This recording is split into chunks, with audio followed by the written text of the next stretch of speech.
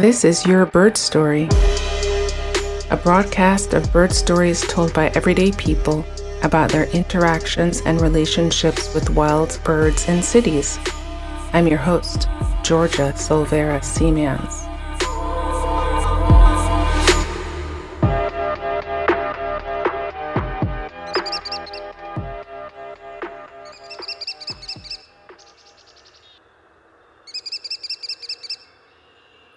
Hi, and welcome to another episode of Your Bird Story. And today I will be talking with Julie. I'm going to ask Julie to introduce herself to our listeners. Hi, my name is Julie Pepito. I'm an artist. I live in Brooklyn, and I'm really happy to be on this podcast.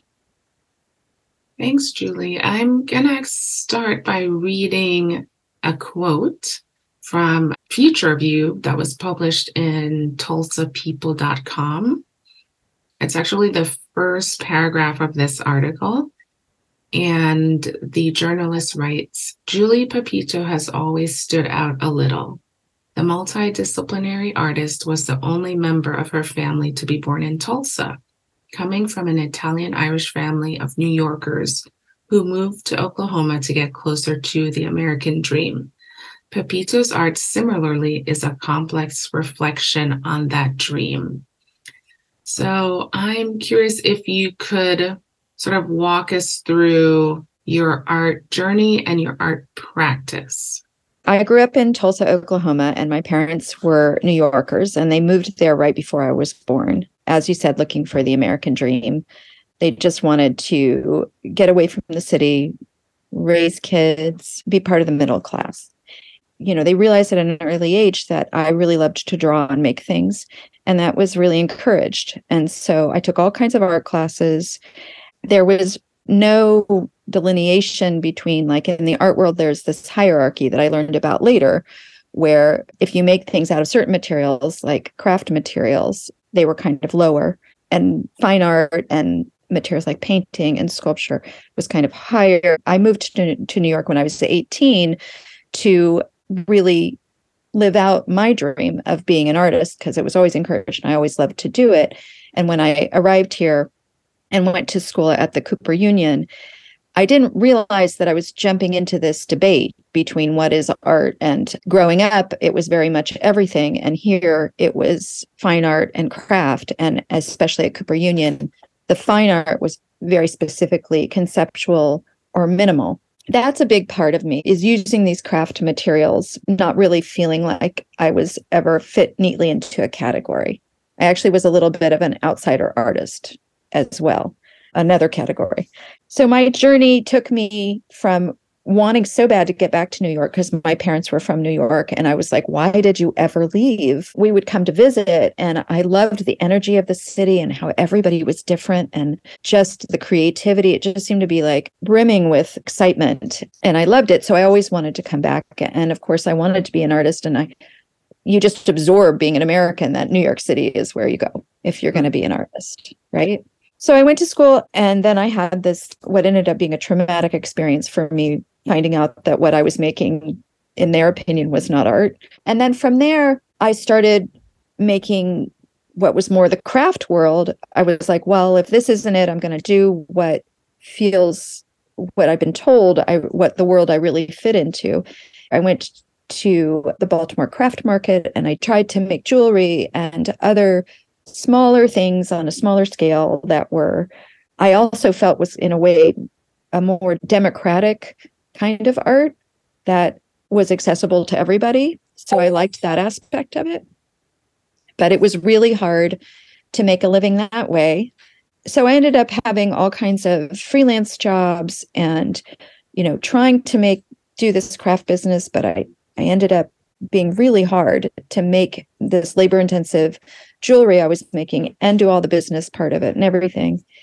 And I kept making art, all doing quotes, making sculpture and painting and everything. Also, there's a lot of fiber in what I do, using found objects, things I would find on the street. Always have been a big trash picker. I can see the potential in everything I find, and I mean, I guess this will get us more to the present, that I'm constantly trying to rescue things and give them a new life, so that in my own little way, it's a bit of a affirmation that one person can make a difference, and trying to keep it out of our natural environment and keep it from killing everything and everyone. Why did you put the words "your art" in air quotes? I put fine art or art in air quotes because it's all art. And, it was more, I don't like categories in general. And I feel like overarching themes in my art, one of the biggest ones is that everything and everyone is connected. And within that there shouldn't be these arbitrary hierarchies that we have, mainly patriarchal system has placed on everything. That is actually within my fight for materials. It's like, why would one material be more important than another? Well, the reason why is because over time, in my opinion, like, it's a class hierarchy. This is the thing that the workers did. They used their hands to work on fiber. They used their, they were craftsmen and women. And so there's that hierarchy, but also women's work was sewing and doing things like that. So there's that hierarchy as well. Just by asserting that there shouldn't be this particular hierarchy with materials, it is one way of getting at breaking down that hierarchy. You mentioned keep working with found materials, and one of the reasons you use them is to keep them out of the natural environment. Why is that important to you? Because we have gotten so accustomed to being a disposable society, and it feels so big and impossible to mitigate.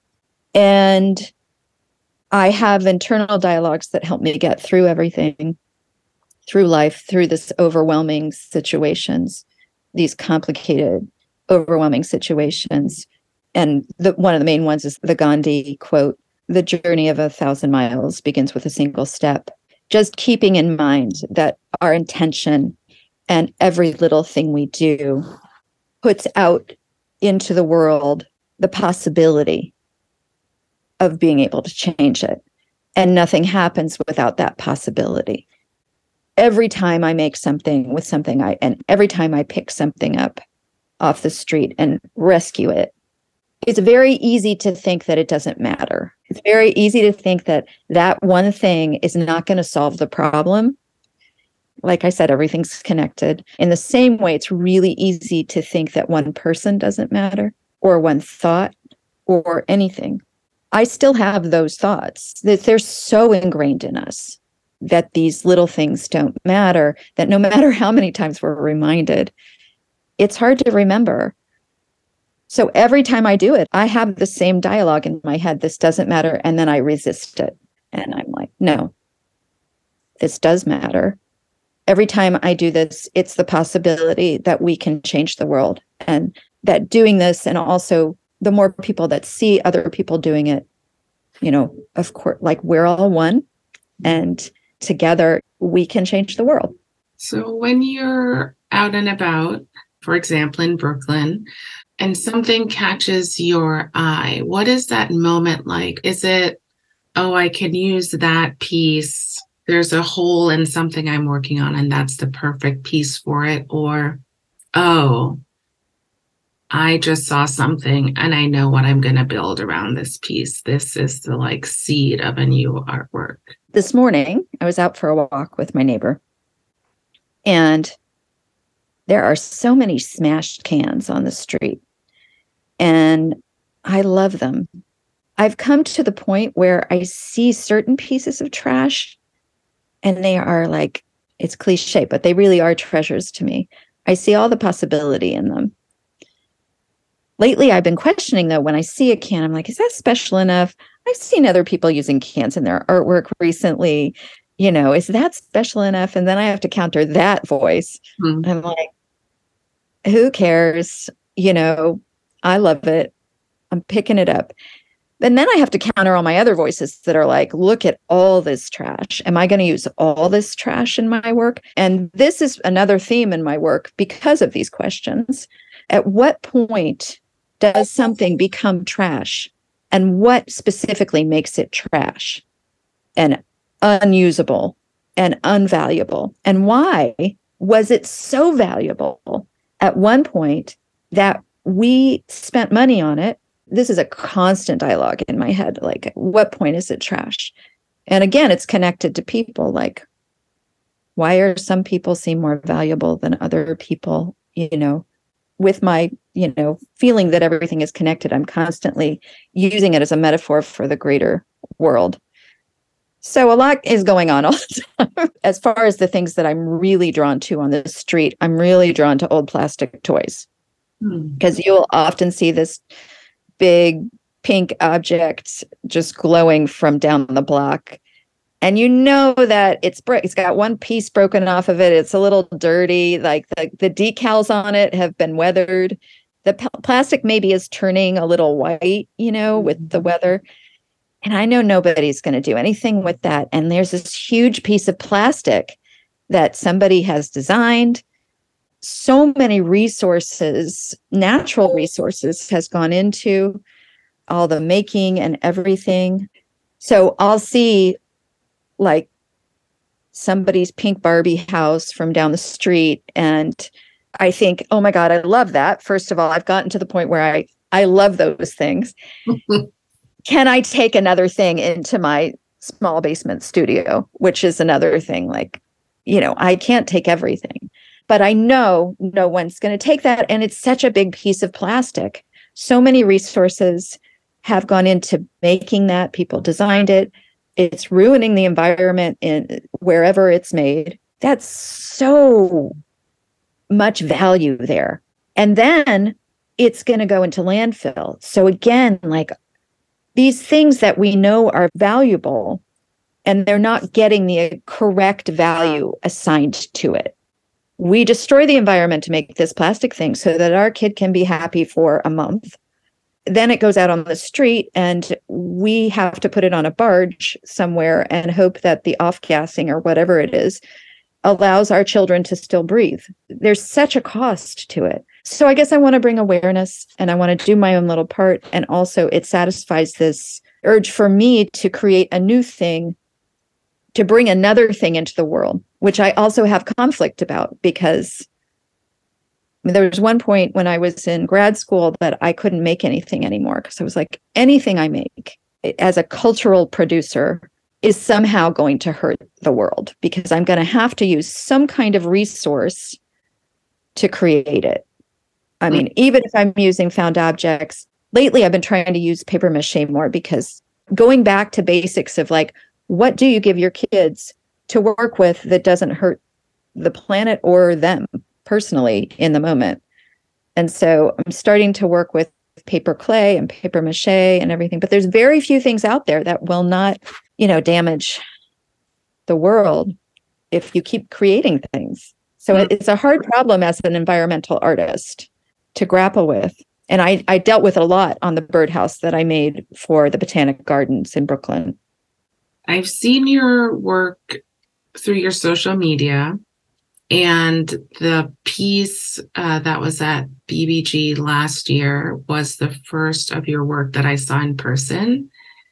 And my daughter and I toured the garden and looked at most of the birdhouses, and our favorite was yours. There was such a presence to it, like a physical presence because of the size, but then on each face, so each cardinal direction, there was something different, this sort of breadth of materials, but then obviously there was a theme that connected them all. It was a wonderful experience being with that piece in that garden. So I would love for you to, talk about what went into that and how you managed to create something so large, and where is it now? First of all, that's just amazing. I love hearing that because I really did pour my heart and soul into that piece. I knew where it was going to live, and I was so excited about it because I've taken my son to that garden many times. And when I got the opportunity to make a piece for it, I was just beside myself with excitement. And the first thing we did in order to get ideas for what to do for these site-specific works was we had a tour of the garden with the birder. They really wanted us to, if possible, make a work that related to, in some way, local birds. So I started researching local birds, and I came up with this idea, like I've talked about already, that, we're all one, and I always want to talk about connection and how to make connections. And so, and things have been so contentious in our country for a while, but, especially in recent, well, no, always. But anyways, I wanted to somehow talk about how we can't solve these big problems, environmental problems, unless we come together and get rid of all these, divisions and unite. So I found that there was 5 birds with American in the title, and some of them, their populations are what they say is in decline, and some of them were not, but they all had American in the title. So I thought it would be an interesting metaphor for our country to bring them all together. And also the idea that even though some of them, it doesn't say that they're in decline, that I believe this is on the Audubon Society's website. They rate them all. They're all in decline because we are in decline. We are in the 6th mass extinction. We're in the middle of that. And so it was great to be able to come up with that concept. And then at the same time, I wanted to make it entirely out of found things so that I could mitigate the damage as much as possible of the thing I was creating and not hurt the birds. And I started researching what's best habitat for these birds and things. And I realized I was going to have to, in order to make the bird houses the right size and right materials, I was going to have to purchase new material because there's only certain kinds of wood that are good for them. So I resigned myself to that. And then I realized that I couldn't actually afford to make the entire thing out of that wood and to make it structurally sound to withstand the elements for 6 months. I had to use some pressure treated wood, which is really bad, but I did it. I used some pressure treated wood for the structure, but mainly other than that, I used all found tile and found object. I knew I wanted it to be playful, so I worked from a collaborative sketch that I'd made with my partner, who is also an artist, and we make these very playful sketches. And I knew I wanted it to be really big because it was right in the middle of the garden, and I wanted you to be able to be drawn in from all sides and it to really hold the space. But I only had, at that point, 2 or 3 months to make it, and it was still cold outside, but I'm lucky I have some outdoor space to work in, because I couldn't fit it in my studio. But it was cold. It was one of the hardest things I've ever done to make this because I couldn't afford to, nor did I have time to hire people to work on it with me. So I made the whole thing almost by myself, and I'm getting kind of old. So that was a challenge. I actually ended up hurting my hands during the process, and I'm still working on trying to get better from that. I worked day and night. Really, I was at the end there, I was getting up at dawn every day so that I could get the daylight. So I was working outside. I didn't end up actually being able to make it the size and scope that I wanted. I had to cut a huge part of it off. So if you go to the website and you see my original sketch, there's this huge leg that's supposed to come off of it. And I didn't get to build that part. But it ended up, I think, working out.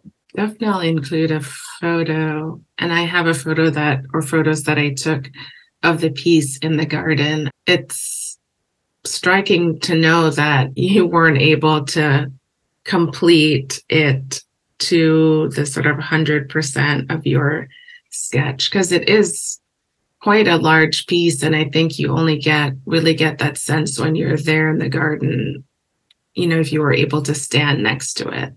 Yeah, in hindsight, I'm kicking myself that I didn't get a videographer out there and get a really good video of the whole thing, because it is very hard to capture in a picture. You talked about being an environmental artist. You've talked about personal conflicts around resource use. You really elegantly talked about this truncated lifespan of plastics in our life. We buy them, we use them for a month, and we discard them and don't necessarily think about their end life. For your pieces, what's their end life? How do you make a circle as opposed to a line? You really nailed it there. I'm working on it. Actually, right now I'm looking for a new home for the birdhouse. So that takes a lot of research and looking for funding and things that I historically in my own life, it's not been in my wheelhouse. Like, it doesn't come naturally to me, but I'm getting better at it. That's what I'm working on right now, reaching out to organizations that I think might be able to place it at least temporarily so that it doesn't just sit in pieces next to my studio. It would be nice to sell it. This is a weird issue, or it has been for me, because our capitalist system is very problematic. It is all of what causes this problem. We make these commodities, and there's this constant need to come out with the new thing, and it uses new resources because the companies need to keep going. But the flip side of that, the reality is that we all need to survive somehow. Mm-hmm. And we live in this system. So as an artist, I think I've been in denial that I need to be part of this system. There are other options. I could just make my art and teach. I'm a teacher as well, an art teacher. I've been able to recently figure out how to make a living through being able to share what I know, which is a wonderful way to make a living. But there's also resources that get used in teaching. It's a problem that I'm working on. But I've come to the realization that I really want to sell my work, and I'm going to be more purposeful about doing that so that it can live in someone else's place, whether it's an institution or someone's home. It doesn't do me any good just sitting around. I do give it as gifts and donate it sometimes. But still, someday, maybe it will become someone's trash. I don't know. Like, this is the history of the world, right? There's all of us artists out there, cultural producers making things, and not all of it is going to go into the Met, right? So it's something to work on. The thing that I really have to recognize in myself and also counter in myself and other people is that there's this tendency to feel like, oh, the problem is too big, forget it. Why even try? It's too big. And that's not who I am. That's not who we are. We don't just give up. Like, we can figure this out. I'm also an activist. I've done tons of art for activism. And I've shifted a little recently I've made a lot of protest art in the street, and I will still do that. I'm really trying to put more positive action into the world, like give solutions and show that there's possibility, partly because of my son. My son is he's a teenager now. I hope it's okay with him if I talk about this, but he's a teenager now, and he's been going through feeling like there's no hope for the future. And that's the saddest thing. He wants to see positive things. And I feel like it's my responsibility, our responsibility. Another thing that helps me get through life is Arundhati Roy's words, another world is possible. And I always change it to a better world is possible. We have to at least work on solving these problems and believe we can do it. We owe it to them. It seems to me that one of the elements of the capitalist system is to overwhelm you, to make it seem impossible to counter it, to make it seem like the natural way of things. And just from our conversation here, I'm struck by your thoughtfulness about these issues and your willingness to do as much as you can and to bring others along with you in that work. So I suppose it's hopeful, right? Because we do need to feel that we as individuals and communities and the work that we do is meaningful. That's what keeps us doing the hard stuff. There's meaning to it, personal meaning, social meaning, and just historically doing the hard work is the stuff that makes change. So it is incredibly hard. It is nice to have positive feedback, and one of the ways to get that is through art. Everything that you make or a new thing you bring into the world is an act of hope, right? Yeah. This podcast. Yeah, thanks. I wanted to close by asking you the local birds that you chose with American in the name. Were you drawn to a particular species? Did one of those birds really speak to you? So the biggest bird on the birdhouse is the American robin.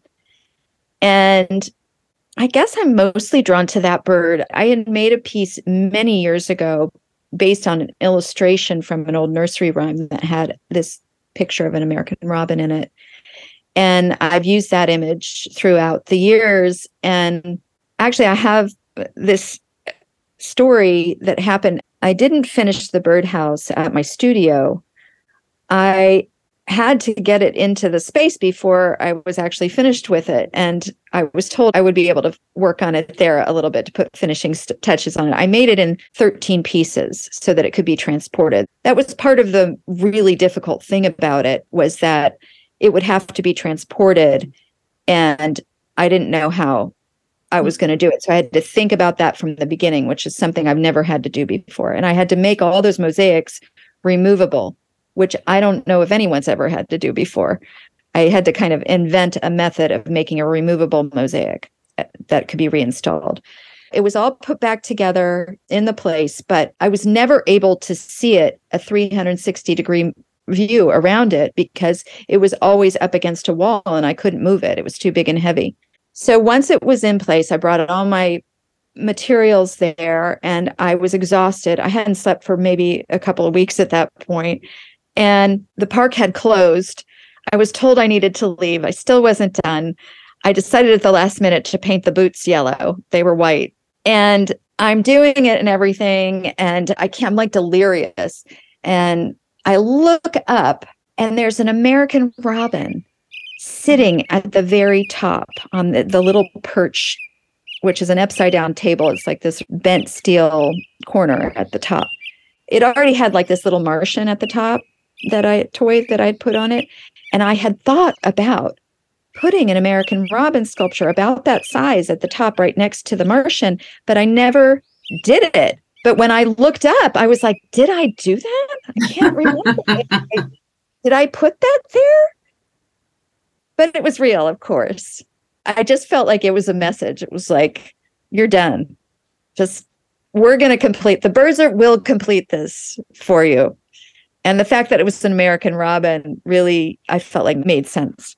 It's a wonderful story and also a great event or moment to bring that piece to life in the garden. That symbolic connection that was made between your work and the birds that inhabit the garden really captured in that moment, that interaction with your sculpture.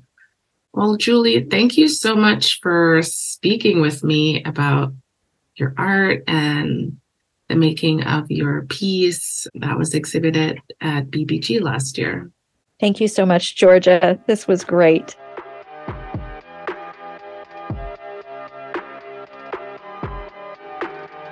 Thank you for tuning in to this episode of Your Bird Story. Like, share, subscribe, and we'll see you back here next month.